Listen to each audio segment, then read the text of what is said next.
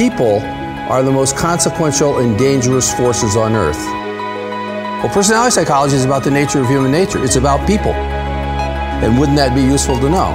It seems to me, I can't think of a more important problem.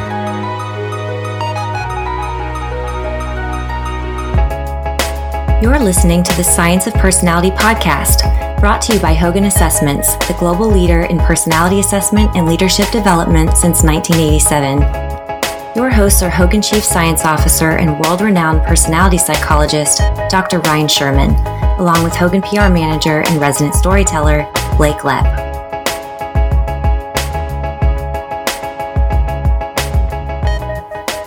Hello, everybody, and welcome back to the Science of Personality podcast. I'm your host, Ryne Sherman, along with my co-host, as always, Blake Lepp. Say hello, Blake. Hello, everybody, and welcome back to the Science of Personality podcast, episode 42. Today, Ryne and I are joined by Dr. Fred Oswald, professor of psychology at Rice University, to discuss the topic of automated decision-making. Fred received his bachelor's degree in psychology from the University of Texas, his master's degree and PhD in psychology at the University of Minnesota, and his research interests include workforce readiness and quantitative methods such as meta-analysis, psychometrics, and big data. With that, Fred, is there anything else you want the audience to know before we dive into the episode? Hey, Blake. Hey, Ryne. Thanks for having me join you. I guess I'll add things as we enter into the conversation. I guess biographically, I could say, hey, these days I like walking in my neighborhood. I like playing pinball. I play a little Scrabble now and then. So I'm really a dangerous fellow, as you can tell. Well, I will add a couple of things here. One is that speaking of Scrabble, Fred is actually quite exceptional at Scrabble and Scrabble-like games. I think what they're called Wordle and those other little games where you can try to, what is it, used to be called Boggle or something like that. Fred is absolutely amazing at that game. So never bet Fred on those kind of games. But in terms of credentials for this episode, Fred is a well-regarded and well-known expert on these topics, particularly the topic we're going to talk about today, automated decision-making. But from a background standpoint, Fred has one of the most impressive resumes of anyone you will see in not just even IO psychology, but in psychology in general. He's a member of the National Academy of Sciences. He's a fellow in many different parts of the APA organization. So Division 8, Division 14, Division 5. He's a fellow in the Society for Industrial Organizational Psychology. Fred is on a whole bunch of editorial boards and has done tons of editorial work, which basically means he is helping vet what kinds of research comes out, what kinds of research gets published and makes its way to the public. He has also been the chair of a National Academy of Sciences committee for engineering and medicine. He's been the chair of a whole bunch of committees, one in particular around open science and methodology, which I think is a really important topic. I don't think we'll get into that too much today. He was also the president of the Society of Industrial and Organizational Psychology from 2017 to 2018. So Fred comes from a super impressive background. I don't think I can even total up your number of publications. Has a huge number of publications on a whole variety of topics. And like I said, is a particular expert on this topic of automated decision making. So Fred, Happy New Year. And thanks so much for coming to join us. Yeah, thanks so much. And I'm glad there's no video here. People would see me blush. I appreciate all the means of introduction here. Let me say, I'll put a plug in here in correcting you as well, just to say that I'm chairing the Board on Human Systems Integration with the National Academy. So I'm not a National Academy's member, but I am involved in this way. And human systems integration is a broad term that pulls in industrial organizational psychology, personality psychology is certainly relevant, human factors psychology, cognitive psychology, engineering, bioengineering, those are all relevant. And I use that as perhaps a segue into our own talk today, talking about technology and measurement. Well, if you aren't in the National Academy yet, then it isn't very far off. So I don't feel too bad. Well, yeah, Ryne, and after all of that additional background information on Fred, I've realized that I probably need to do more with my life. No, I think I'm jealous of you, Blake. But no, this is, it really is, the only thing it reflects perhaps is my age and the opportunity to get involved in so many interesting things in our field. So again, thanks for having me. Well, Fred, it's great for you to be with us. So, let's get right into it, Fred. We brought you on the podcast to talk about automated decision-making.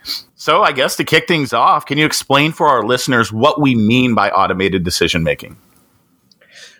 Well, when I was asked to comment on automated decision-making, I guess my first reaction would be, like many, is that that's a pretty broad label that actually inspires some further thinking around the topics of AI and machine learning and big data in terms of its specifics, right? So people may not have the same reaction to AI. There might be some assumption that it's this sophisticated technology. But when you use the phrase automated decision-making, which is fairly similar to AI, I think people might actually stop a bit more and reflect further and say, hey, wait a minute.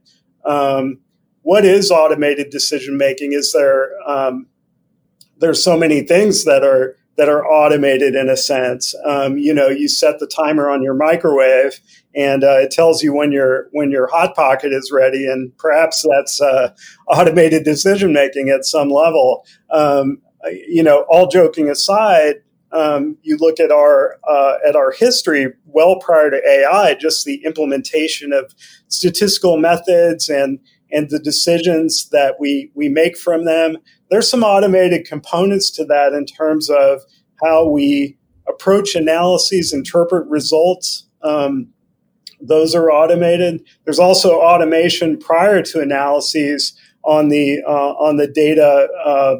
Maybe not the collection side, but say the interaction side, where these days, if you think about employees out on a warehouse floor interacting with robots who are also performing some of the complementary tasks of work, there's some automated decision-making that is intermixed perhaps with the human decision-making. The same could be said for medical settings or for educational technologies and so on. So the phrase automated decision-making is pretty broad. It's actually as broad as some of the legal issues that have arisen in terms of state and federal legislation around the associated concerns for employee privacy and so on. So I'll stop there and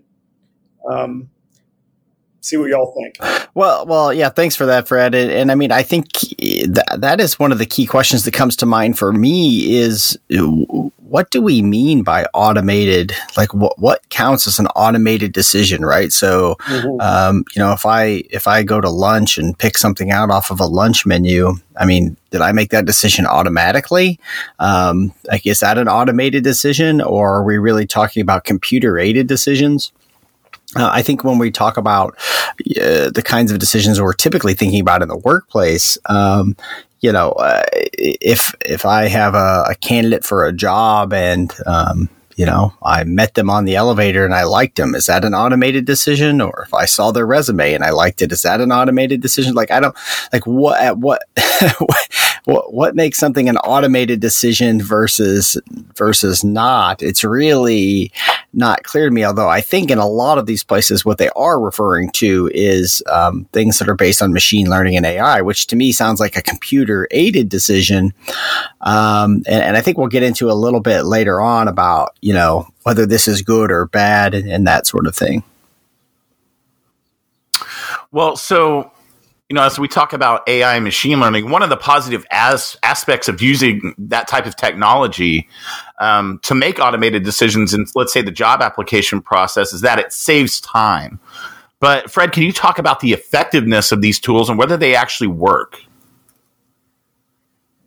Sure.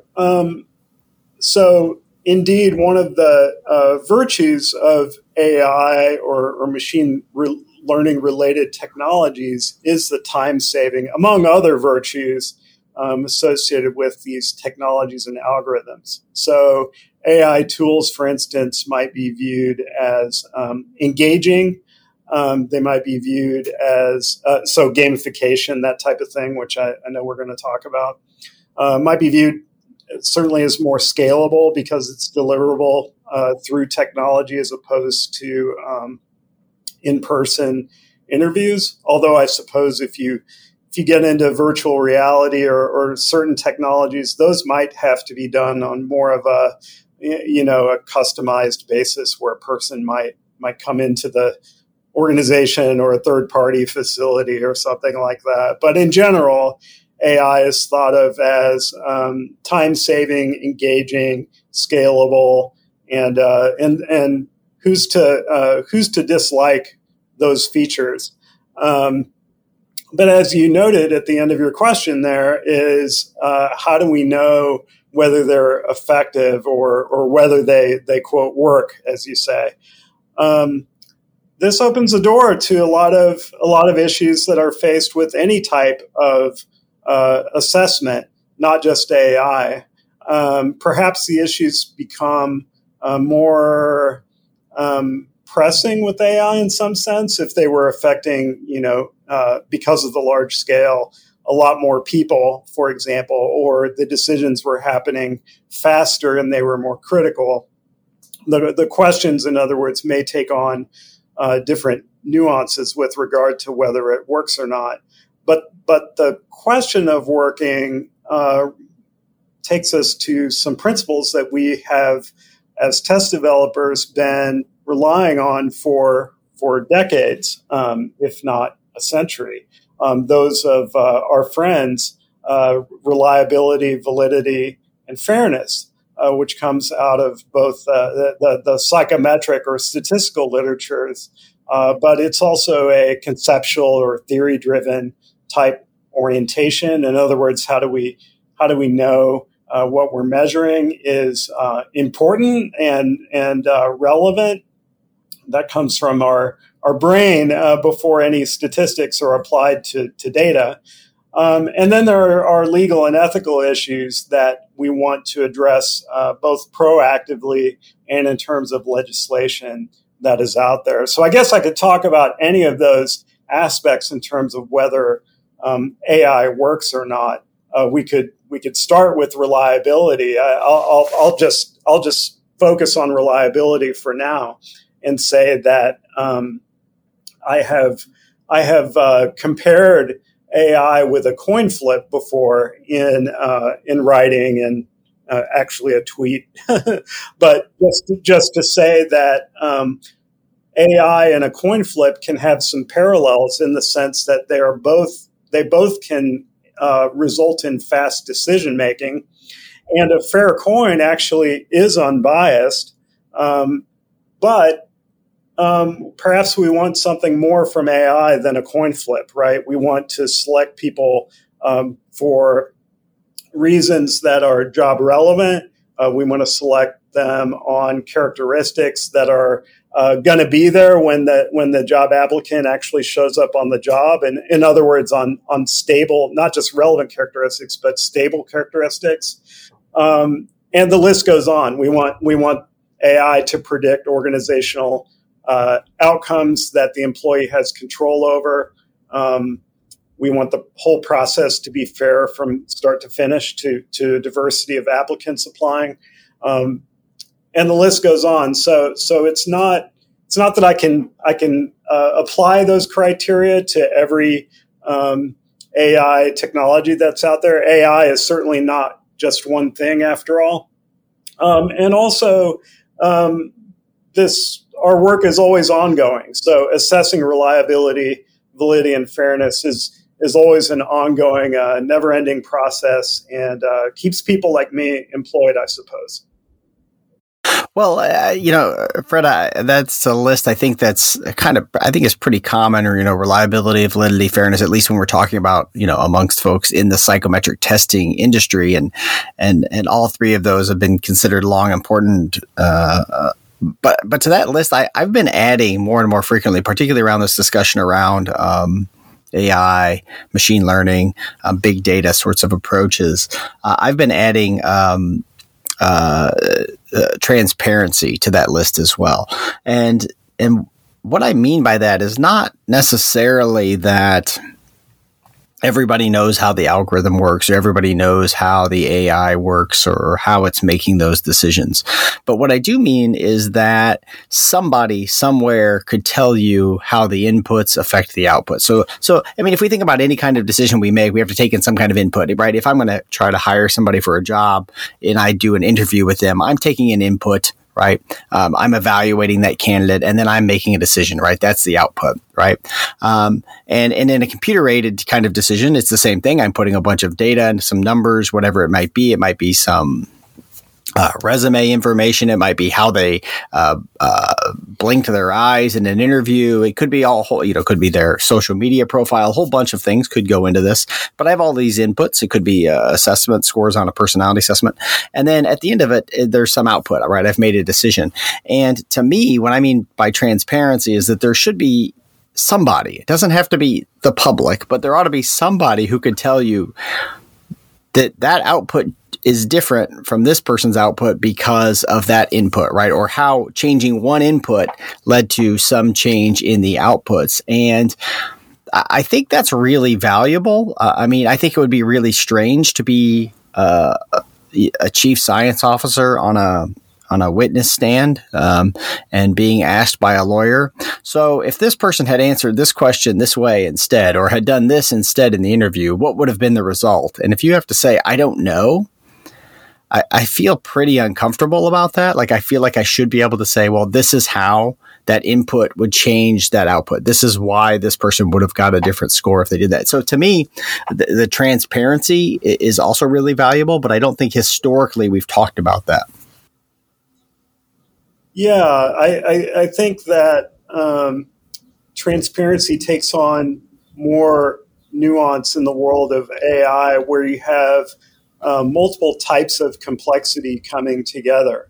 So you have the complexity of data that might be coming through more than just standard traditional testing, right? So game-based behaviors or social media, maybe even eye blinks, as you noted. There could be all kinds of data coming in there. Coupled with machine learning, which itself mines data for complex relationships. So not only are the data complex, the algorithms are as well, and the two are coming together, which I think heightens the concern for transparency. Related to that is the point, which is, I think, related to perhaps being in the court setting, as you note, is what parts of that then can be explained or is explainable? And is the process is what is being explained, or is it the content, or is it both? So you could explain how machine learning works. You could explain how the data are collected.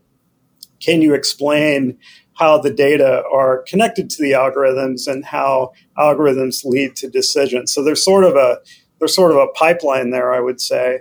And in line with that is sort of like when you're conducting academic research, is the question of what is driven top down and what is driven bottom up. So top down is the job relevance press that you have for why you collect certain data in the first place.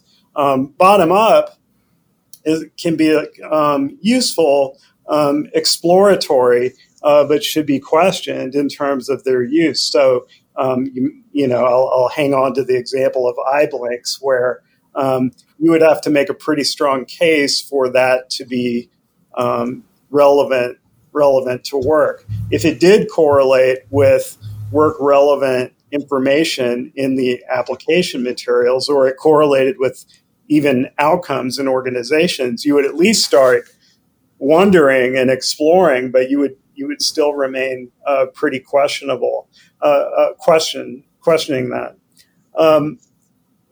The point about answers to particular questions, if somebody asks you, somebody answers a question about conscientiousness, let's say, and they say they show up to meetings on time, and you say, well, what if the person answered differently? Would you make a different decision? I think, kind of walking the line here on that is the fact that showing up for meetings on time does reflect what you're trying to measure, the underlying construct or theme of conscientiousness. But the point about personality testing is not that a person answers that particular question in a certain way at that point in time. It's more that they endorse certain themes related to conscientiousness at that point in time. So do they pay attention to details? Do they set goals and follow through with them?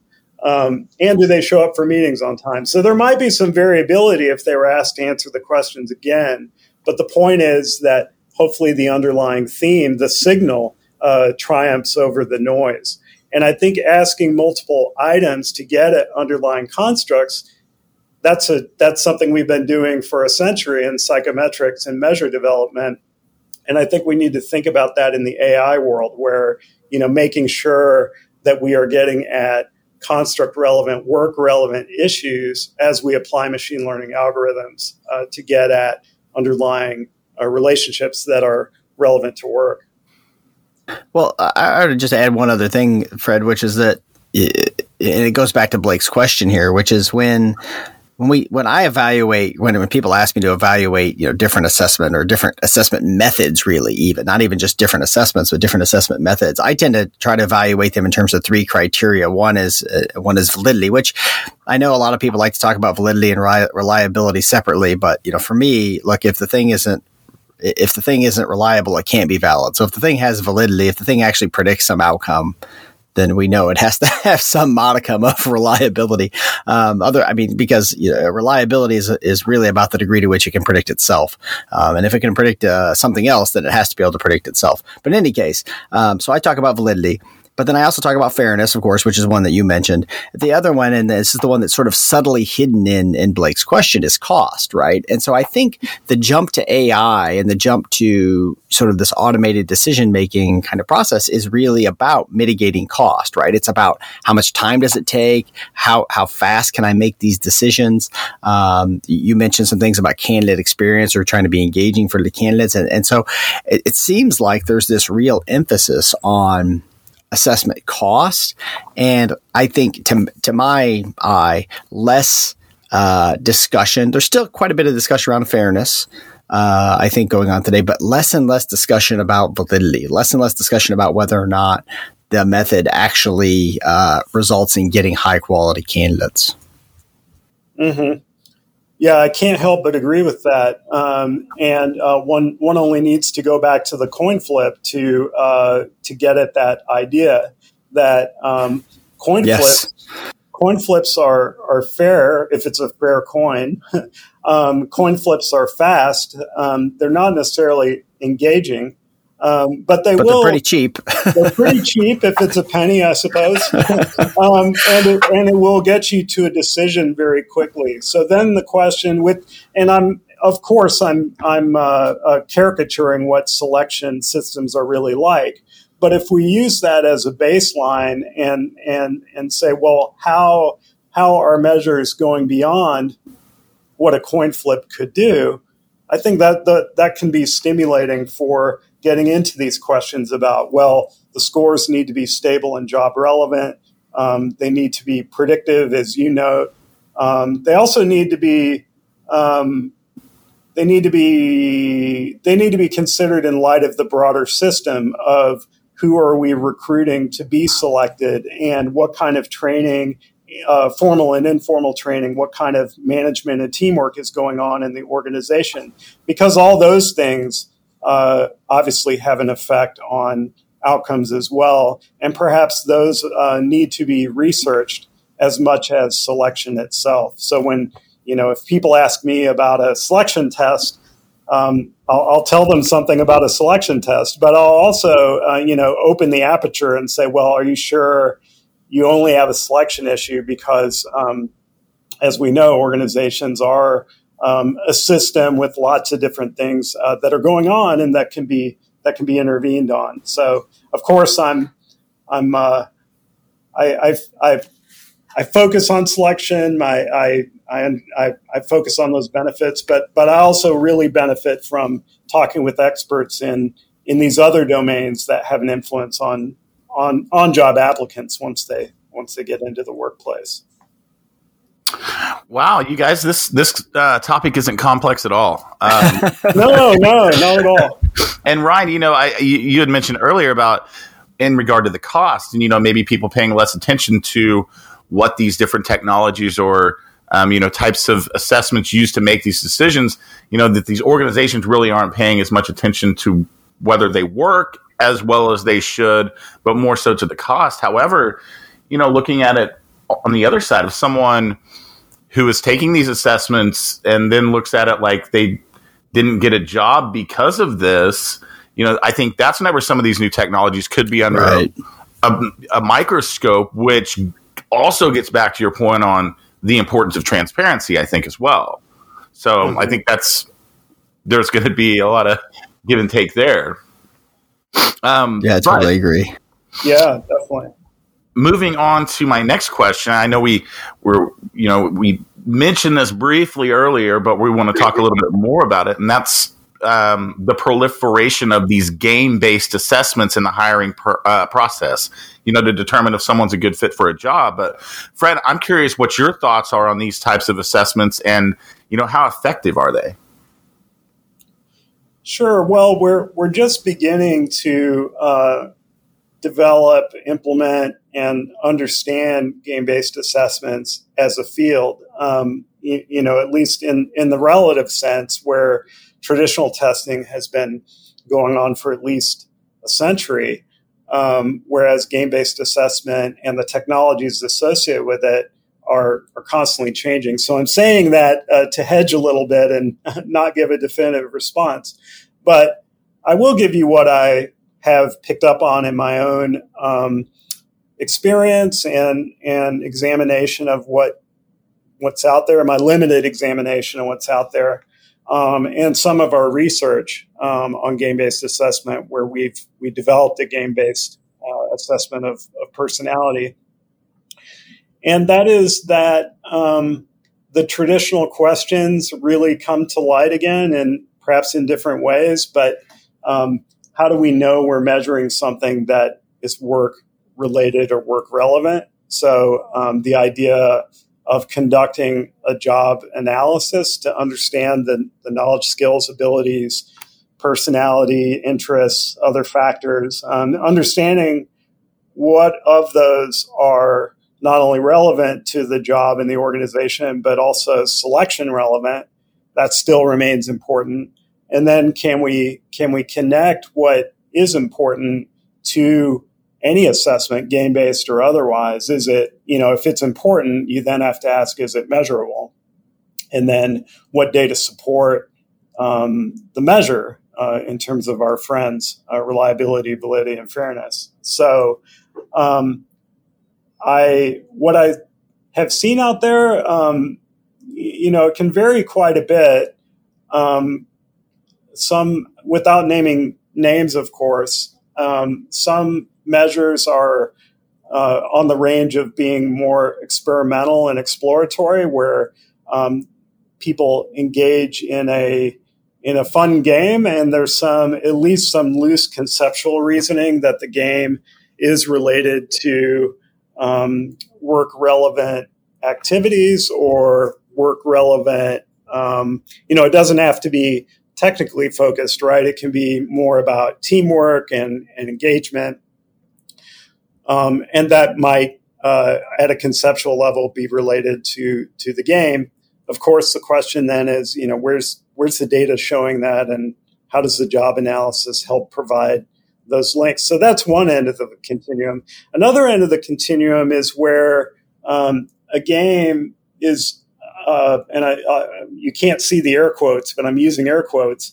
The game is almost like a traditional assessment. It just happens to be online. So there are cognitive assessments out there, for example, that look a lot like the traditional measures of cognitive ability. And those actually do have also, maybe no surprise then, often have more data associated with it in support of its use. That let's say you're measuring mathematical ability, and mathematical ability is required on the job. And so there's some justification for its use. And furthermore, the game might be more aligned with traditional measures of mathematical ability. So that's kind of more established ground. So it's not to say we shouldn't keep exploring and pushing the frontiers of measurement with all types of assessments.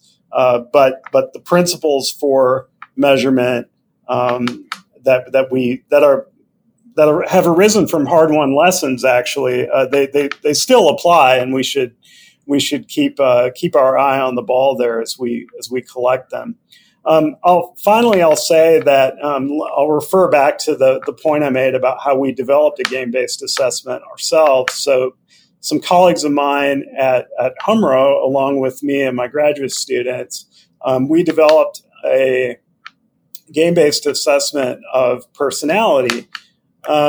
This was, I can't say we were working nonstop at it, but I will say it took us about 2 to 3 years to develop, in terms of not just getting the game to reflect the kind of constructs of interest, which were around goal orientation and conscientiousness types of constructs, but then also getting the game actually developed and working with game developers who are more technically oriented. So all that took a while to develop. And what did we find? Well, we found that, long story short, the games did not converge very strongly with traditional measures of personality. So if it was measuring personality, it must have been something unique from those more traditional measures. Furthermore, the measures did correlate with more traditional measures of cognitive ability. So even though we deliberately attempted to keep the cognitive requirements of the game low, because we were actually concerned about that sort of possibility. We wanted to focus only on personality. At least in our attempts, we couldn't do it. And I think that's another thing to keep in mind with game-based assessment is that with any of these things, AI, game-based assessment, it's not just one thing, right? There are many different forms of assessment. It's just a blanket term, and every measure, just like traditional measures, every measure has to be evaluated on its own merits. And so, but we did make a serious effort. We have a lot of experience in the field of measurement, and there were a lot of people working together on it, many eyes, many diverse perspectives in trying to develop the measure right. And we did struggle with it. So it is an object lesson. It's not what I don't want people to conclude is that you can't measure personality with games. You certainly could. It's just that we had a hard time in our specific instance. And, I think the verdict still needs to be out as games continue to be developed on what kind of reliability and validity evidence can be amassed in support of them. Yeah, well, that's really interesting. Thanks for sharing that, Fred. I mean, I think, to your points earlier about the cognitive assessments that are game based. God, I remember on when I was in elementary school, you'd go to the computer lab, right? So I think everybody now just has computers, right, with them. But, we go to the computer lab or maybe there'd be one computer in your classroom and you might get computer time on it or something like that, right? And there was I remember a game called Number Munchers where you jumped around with a little frog and you tried to there'd be little math problems, and if you jumped to the right one, right, or maybe you had to eat all the even numbers or something like that, right? And, for us, that was the most fun thing ever, right? This was a lot of fun. This was a great game, but, it was really, it was a cognitive test, right? I mean, there were right answers, there were wrong answers. And I think, so to me, it seems really intuitive to think that cognitive tests can be translated into these game-like things pretty easily. Whereas for personality, it just seems far more complicated to say, okay, I feel like I could create games that measure really narrow aspects of personality. Like I feel like I could create games that measure detail orientation, maybe. But if I want to get at broader constructs, like you mentioned earlier, conscientiousness, I feel like, gosh, that would be so hard because I'm going to need to be measuring so many different specific behaviors to get at this broader idea. And I mean, so it's interesting to hear your story on it. It reminds me of a couple of different things. We had Richard Landers came to talk about game-based assessments as part of our Distinguished Speaker Series a while back, and he mentioned something similar. I'm not sure if he mentioned it in his talk or if he mentioned that at dinner afterwards, but he mentioned a similar kind of experience in trying to develop personality game-based assessments. And it also reminds me of, I forget exactly his title. He might be the chief science officer, chief innovation officer at Rebellion, who I've had several conversations with. And Rebellion, for those of you who are listening, is they have a game-based cognitive ability test. They also have a game-based emotional intelligence test as well. And when he talked about the amount of investment required to build their game-based cognitive assessment, it was really daunting, right? So you basically have to commit fully to developing this game, which is really expensive, having no idea whether or not it will work. And in fact, in their case, they found like 2 or 3 different of the games they tried didn't work. They just had to abandon them completely. It was a total waste of investment. And so, game-based assessments around personality, not only are they more complex, I think it's a way bigger investment if you're going to try to go for it. It's a lot of risk involved because you don't know if the thing is actually going to work until you've actually built the entire game around it. So I can see why there's a lot of struggles there. At the same time, to your point, Fred, I think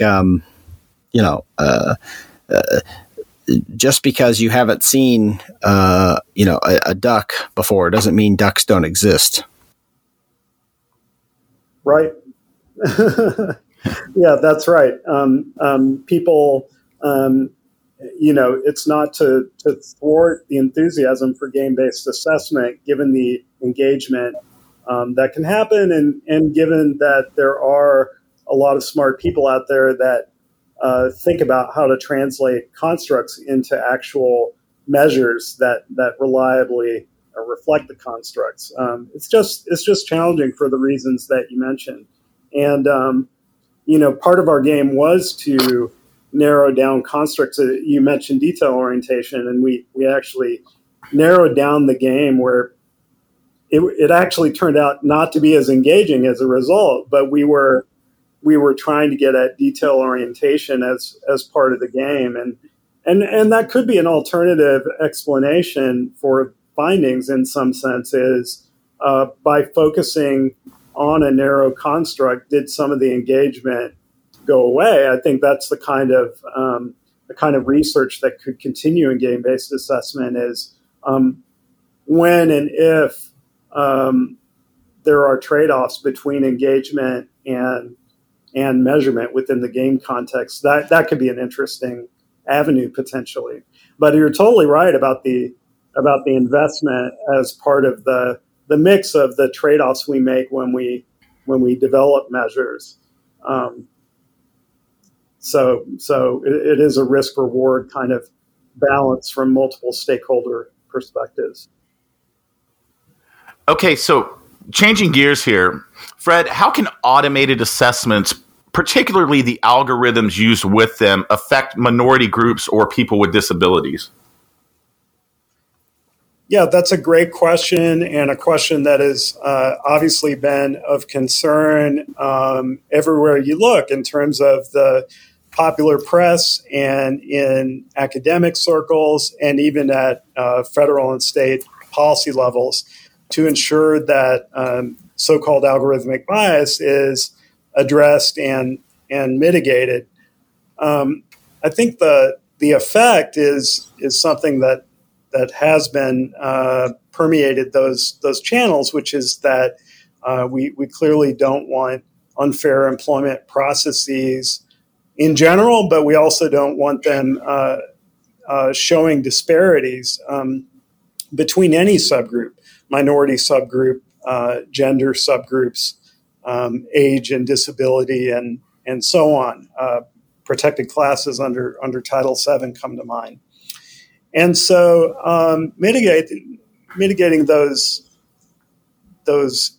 issues means taking a close look at data. It means thinking about the job relevance of measures and making sure, going back to the prior conversation we had about transparency, ensuring that what is being measured is selection relevant for everybody, for diverse populations, that job requirements are what we are trained to focus on in measurement, and irrelevant characteristics such as race, gender, disability are not supposed to.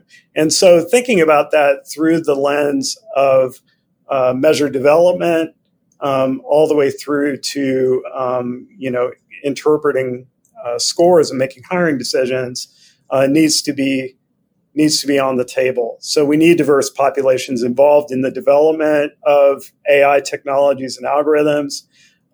We need to pay attention to the job analysis, to the legal circumstances, the Title VII, the legal requirements of hiring, and so on.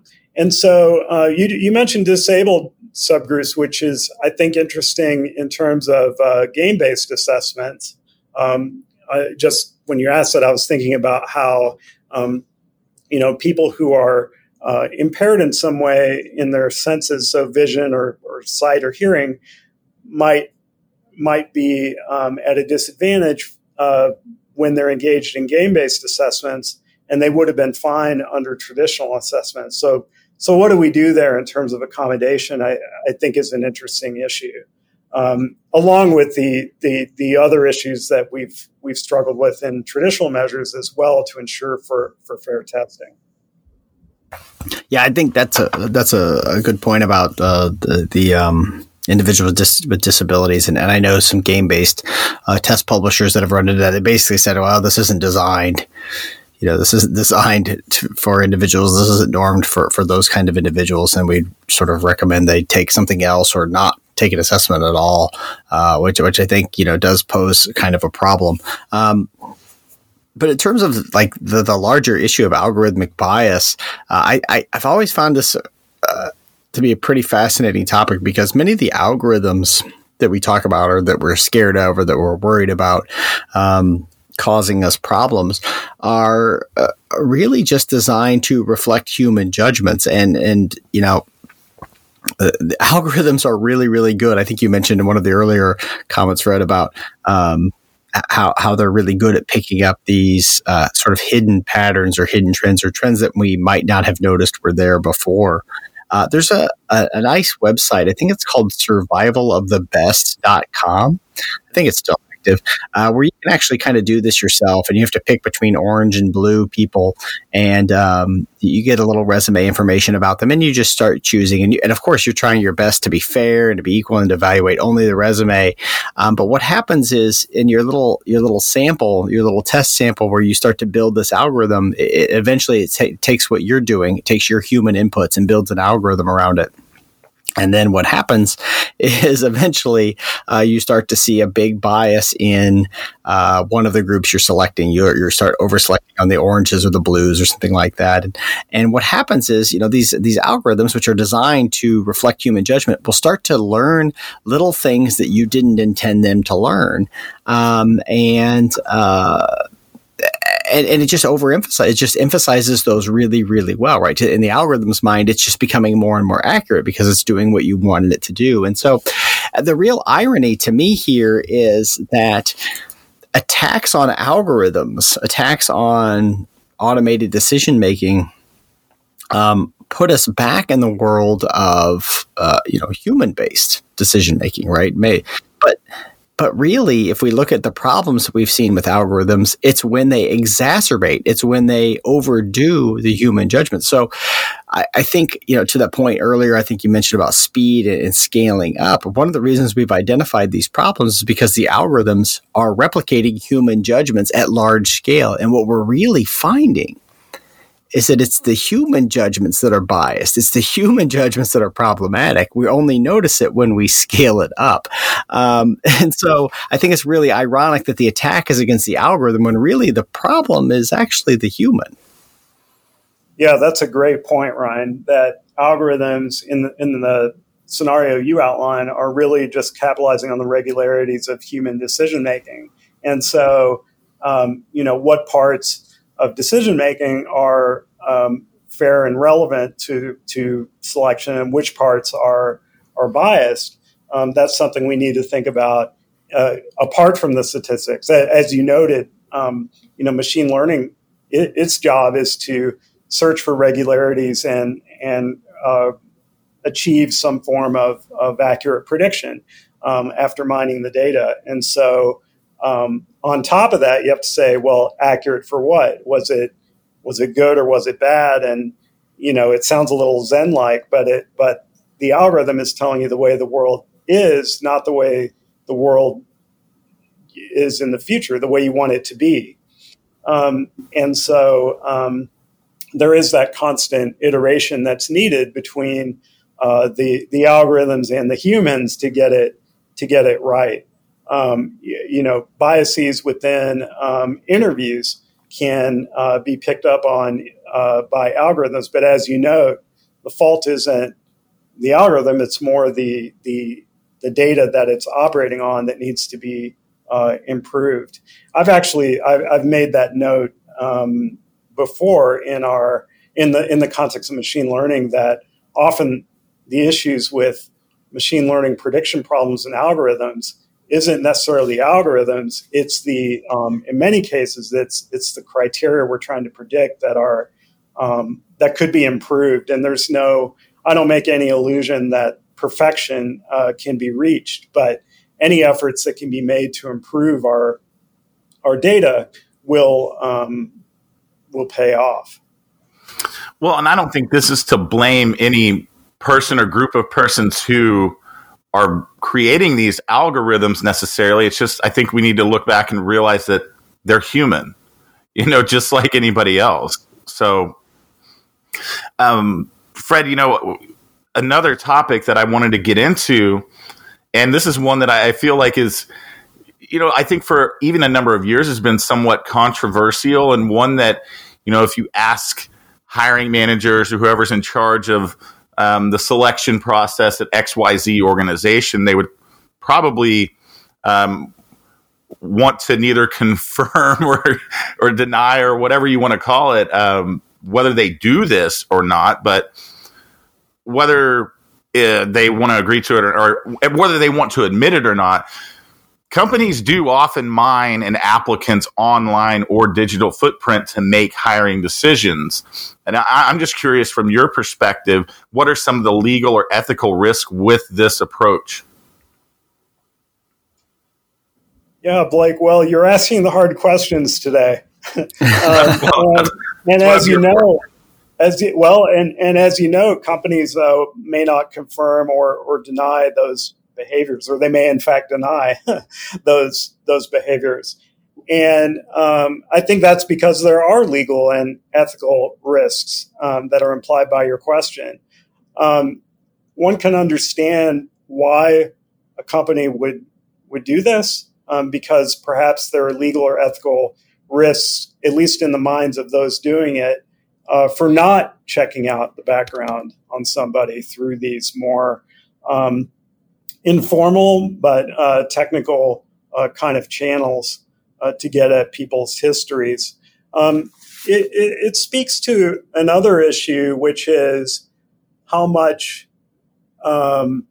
information supplements an employer's decision making above and beyond AI technologies or anything that's automated in a hiring system. So a structure for hiring might appear fair on all its faces, where people say they submit a resume following certain guidelines, perhaps. Be sure to include your X, Y, and Z credentials. There might be a structured interview where everyone's asked the same questions. They might all take the same tests, AI-based or otherwise. So all those processes may be standardized, but then to your point, at least in a broad sense, organizations may be looking at more, even broader information that's available out there and incorporating it, perhaps weighting it, maybe even overweighting it in a sense. The 1-0 weighting, in that some people have that information and other people may have scrubbed that information.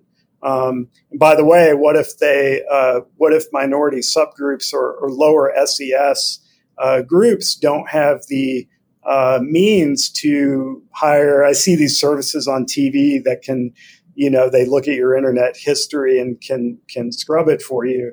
Well, not everybody's going to have access to that. So it becomes a fairness issue as much as an ethical and legal issue as well, in terms of people having their reputations out there, what they were like as teenagers out there, whatever's out there online for employers to be considering. And so I'll leave it as a point to say that we do need to think about that in terms of what our selection systems are really like in the trenches, and how do we address that in terms of its fairness. And every organization needs to be thoughtful on that front because it is kind of a Wild West. We don't talk about it, and yet people do it. There are some researchers in organizational psychology that look into this. Amber Schroeder and Mike Zicker are names that come to mind. If you look up the term cyber vetting, these are researchers who have looked into organizations that at least will say on a survey they engage in those behaviors. They may not get into the details, but we need to do more research. Is a professorial way of answering your question. Well, yeah, I think that's very true. I mean, the other thing to keep in mind, and I think this is the point you were making also, Fred, is that, well, I guess 2 points that you made that I agree with here. One is that, some years ago, there was a company that they've already gone out of business who was saying they could help you hire your babysitter by, scraping their Instagram profiles, and telling you if they were anger prone or, dangerous or lazy or any of these kinds of things. And, I mean, the really obvious problem with this is that anybody can give you anything as an Instagram account, right? Or I could pay a company to clean up my Instagram account or to create an Instagram account that makes me look in a particular way, right? So that's kind of a problem from any kind of using any kind of social media scraping. It's like, well, what account are you actually getting? How do you know that's a valid account? All of those kinds of things. But at the same time, I think the other point you've been making all along the way, Fred, is about job relevance. And, to what degree is someone's Instagram profile or their Facebook profile or things like that, or even their LinkedIn profile, for that matter, job relevant? Maybe the LinkedIn profile has some job relevant information. Maybe some past history is job relevant, but I think that's a harder sell than your typical kinds of job interview questions. Right. Well, and also it might be relevant, but not everybody had the opportunity necessarily to provide it. Or, going back to kind of a standardization notion that if the application process is supposed to give everybody a fair chance, then this is a clearly uneven type of assessment. even game-based assessments can be subject to this type of criticism where everybody may have opportunity to engage in a game, but because of the conditions one goes through within the game, taking a turn here or a turn there in a virtual room might lead to an entirely different experience that is not necessarily related to job relevance. And so the non-standardization of a game is kind of in this same ballpark through the perspective of non-standard information potentially influencing hiring decisions. And I don't want to hop on a soapbox here, but, thinking about companies that do maybe mine or scrape someone's digital or online footprint, I remember back whenever I started my career, I was at a PR firm based in Tulsa, and they kind of gave us, I was just a young, fresh out of college graduate, and they kind of gave us advice about social media because, Facebook was becoming very much prevalent. Twitter had just, I think a year prior had just formed, and they kind of, as a young person, they kind of gave us advice like, hey, be careful of what you're putting on social media. People can see this, all of that. That, eventually evolves into you worrying about whether or not, you're applying for a job and people are looking at what your profile is. And so that gives you the kind of the choice. Do I lock down my profile, or do I, create a separate profile and keep my real one hidden just for friends? And I just kind of made the conscious decision back then, like, I'm going to keep all of my stuff. You can go look at any of my stuff. It's all available to the public. I am mindful of what I put out there.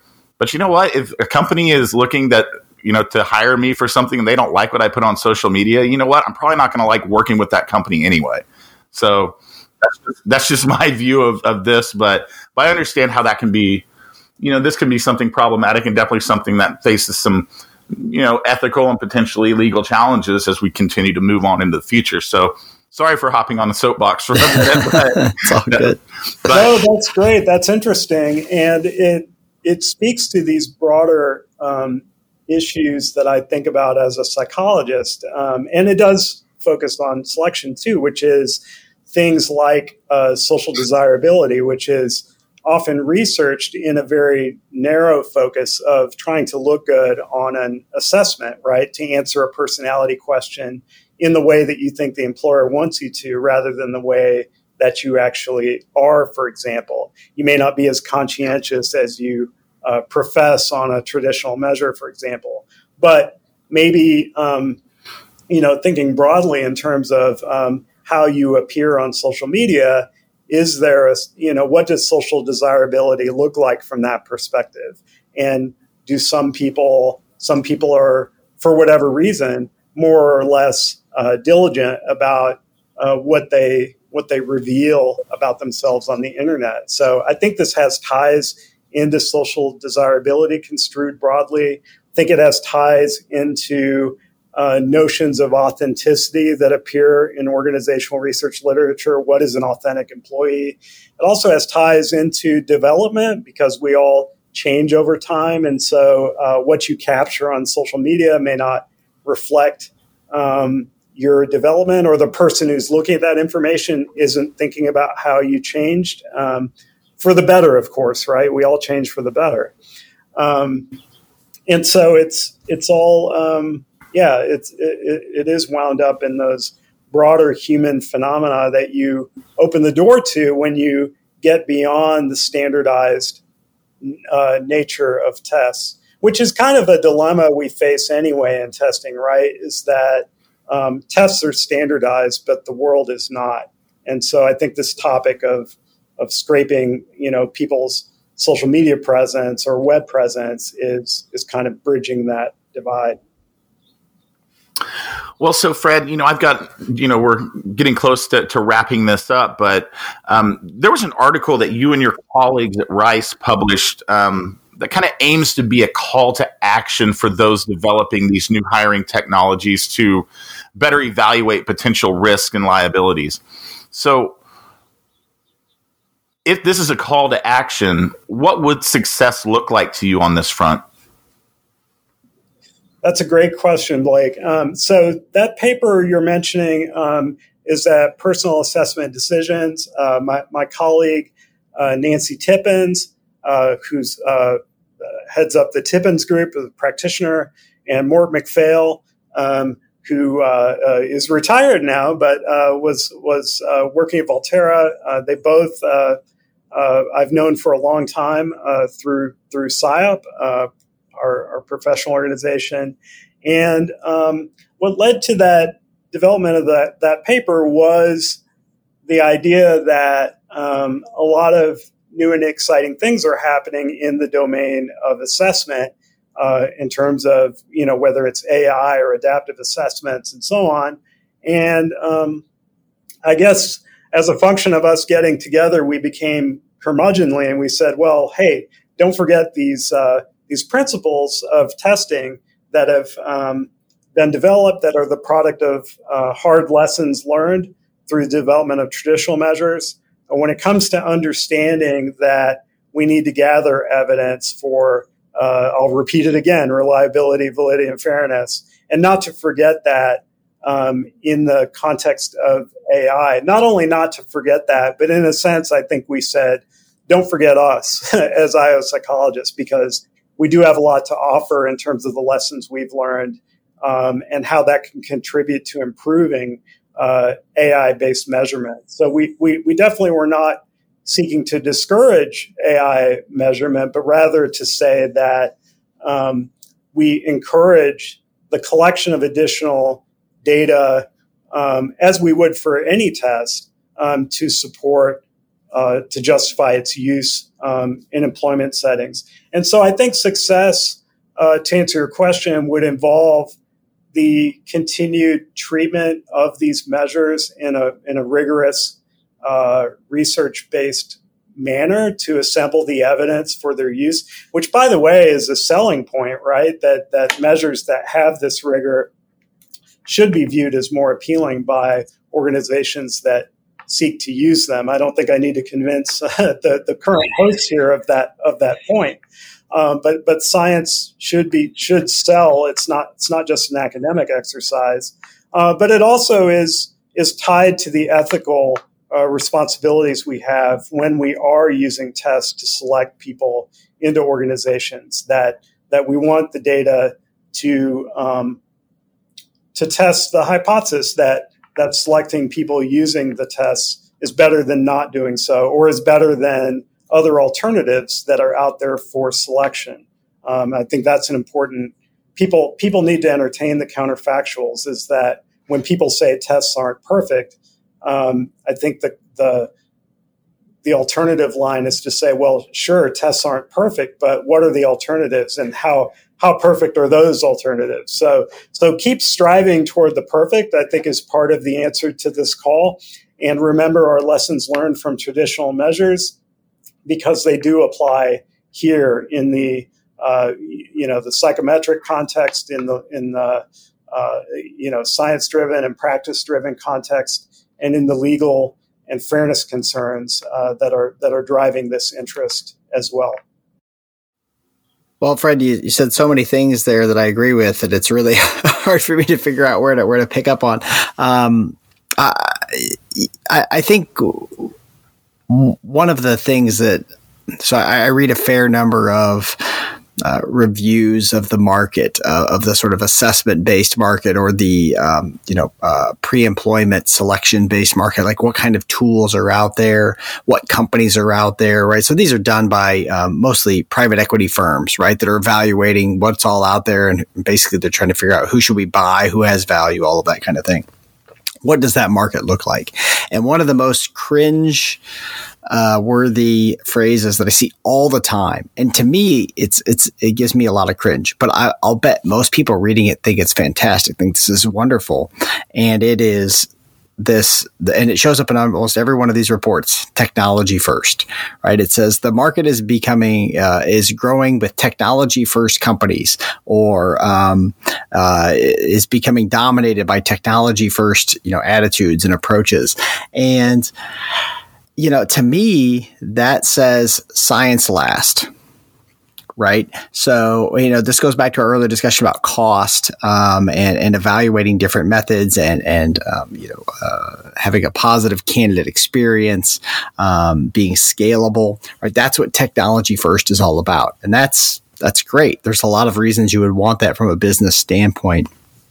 But from my point of view, and I think from Hogan's point of view for a long time, science is supposed to be first, right? And I think to me, when I read your article with Nancy and Mort, I thought the same thing, is that this is saying, don't forget that the science is really important, right? It's great to have this technology. It's great to be scalable, but the science is really important. And I would love it if these things would say, when I'm thinking about what would success look like, I would love it if companies said it's science first and tech supported by technology. There's nothing wrong with state-of-the-art technology, but when we're built on technology first, technology is the most important thing. Science, whatever. We don't worry about that. That worries me a lot. Yeah, and I do think people that are involved in these issues, such as those listening to this podcast,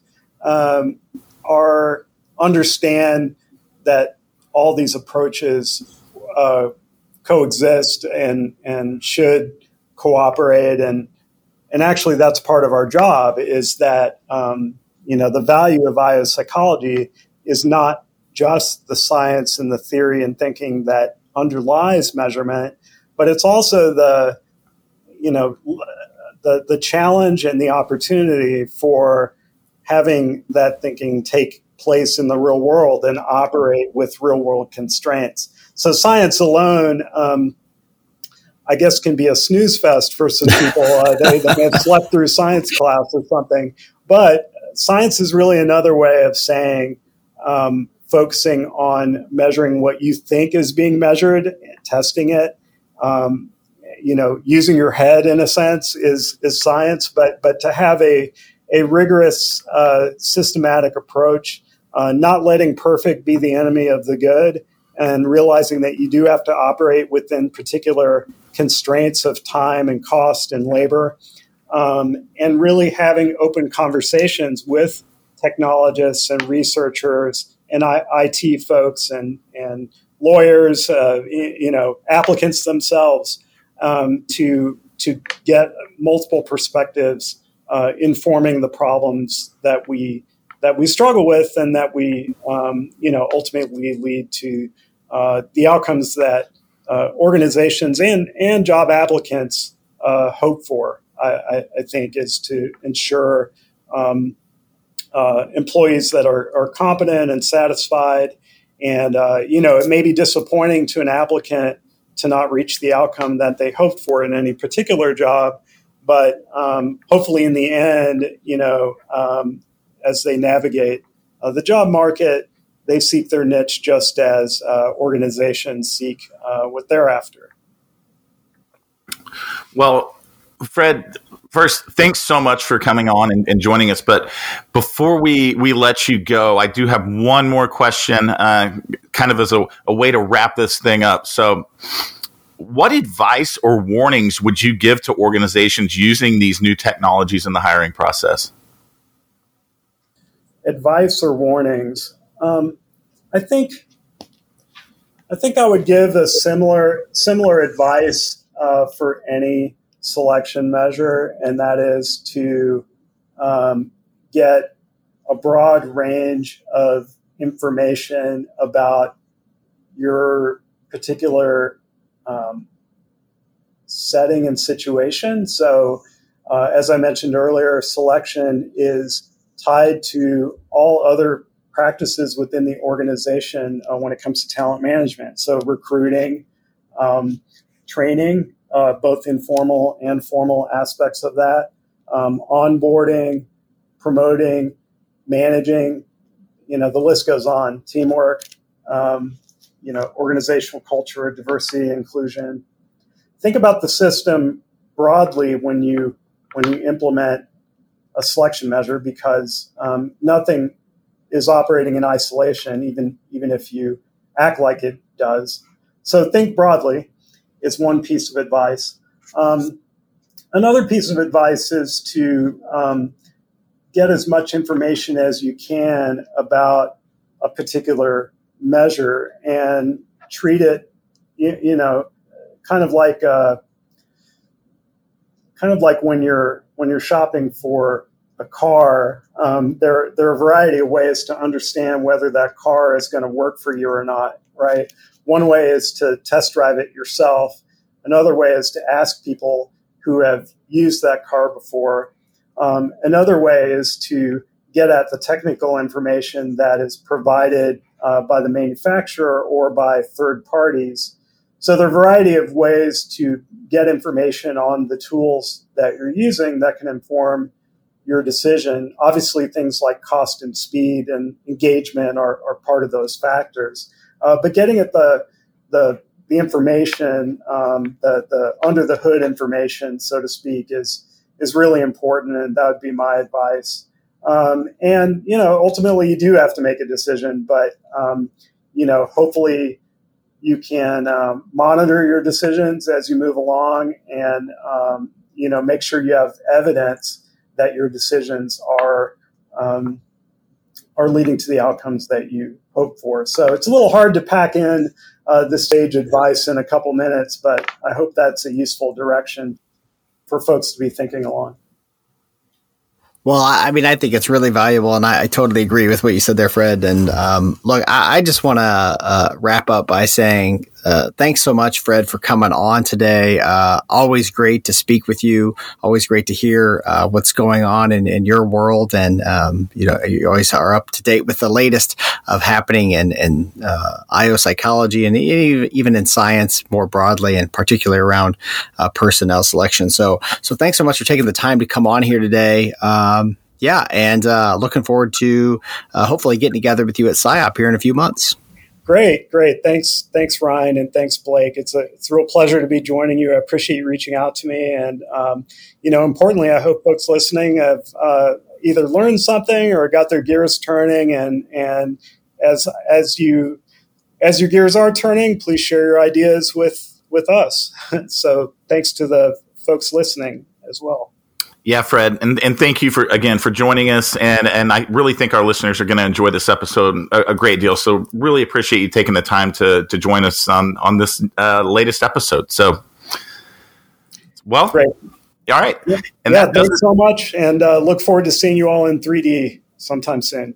That sounds great. Looking forward to it as well, Fred. And that does it for the Science of Personality podcast, episode 42. Be sure to join us in 2 weeks for another fun and informative episode. Cheers, everybody. This has been the Science of Personality podcast, brought to you by Hogan Assessments. You can access all podcast episodes on our website, scienceofpersonality.com, or on the streaming service of your choice. See you next time.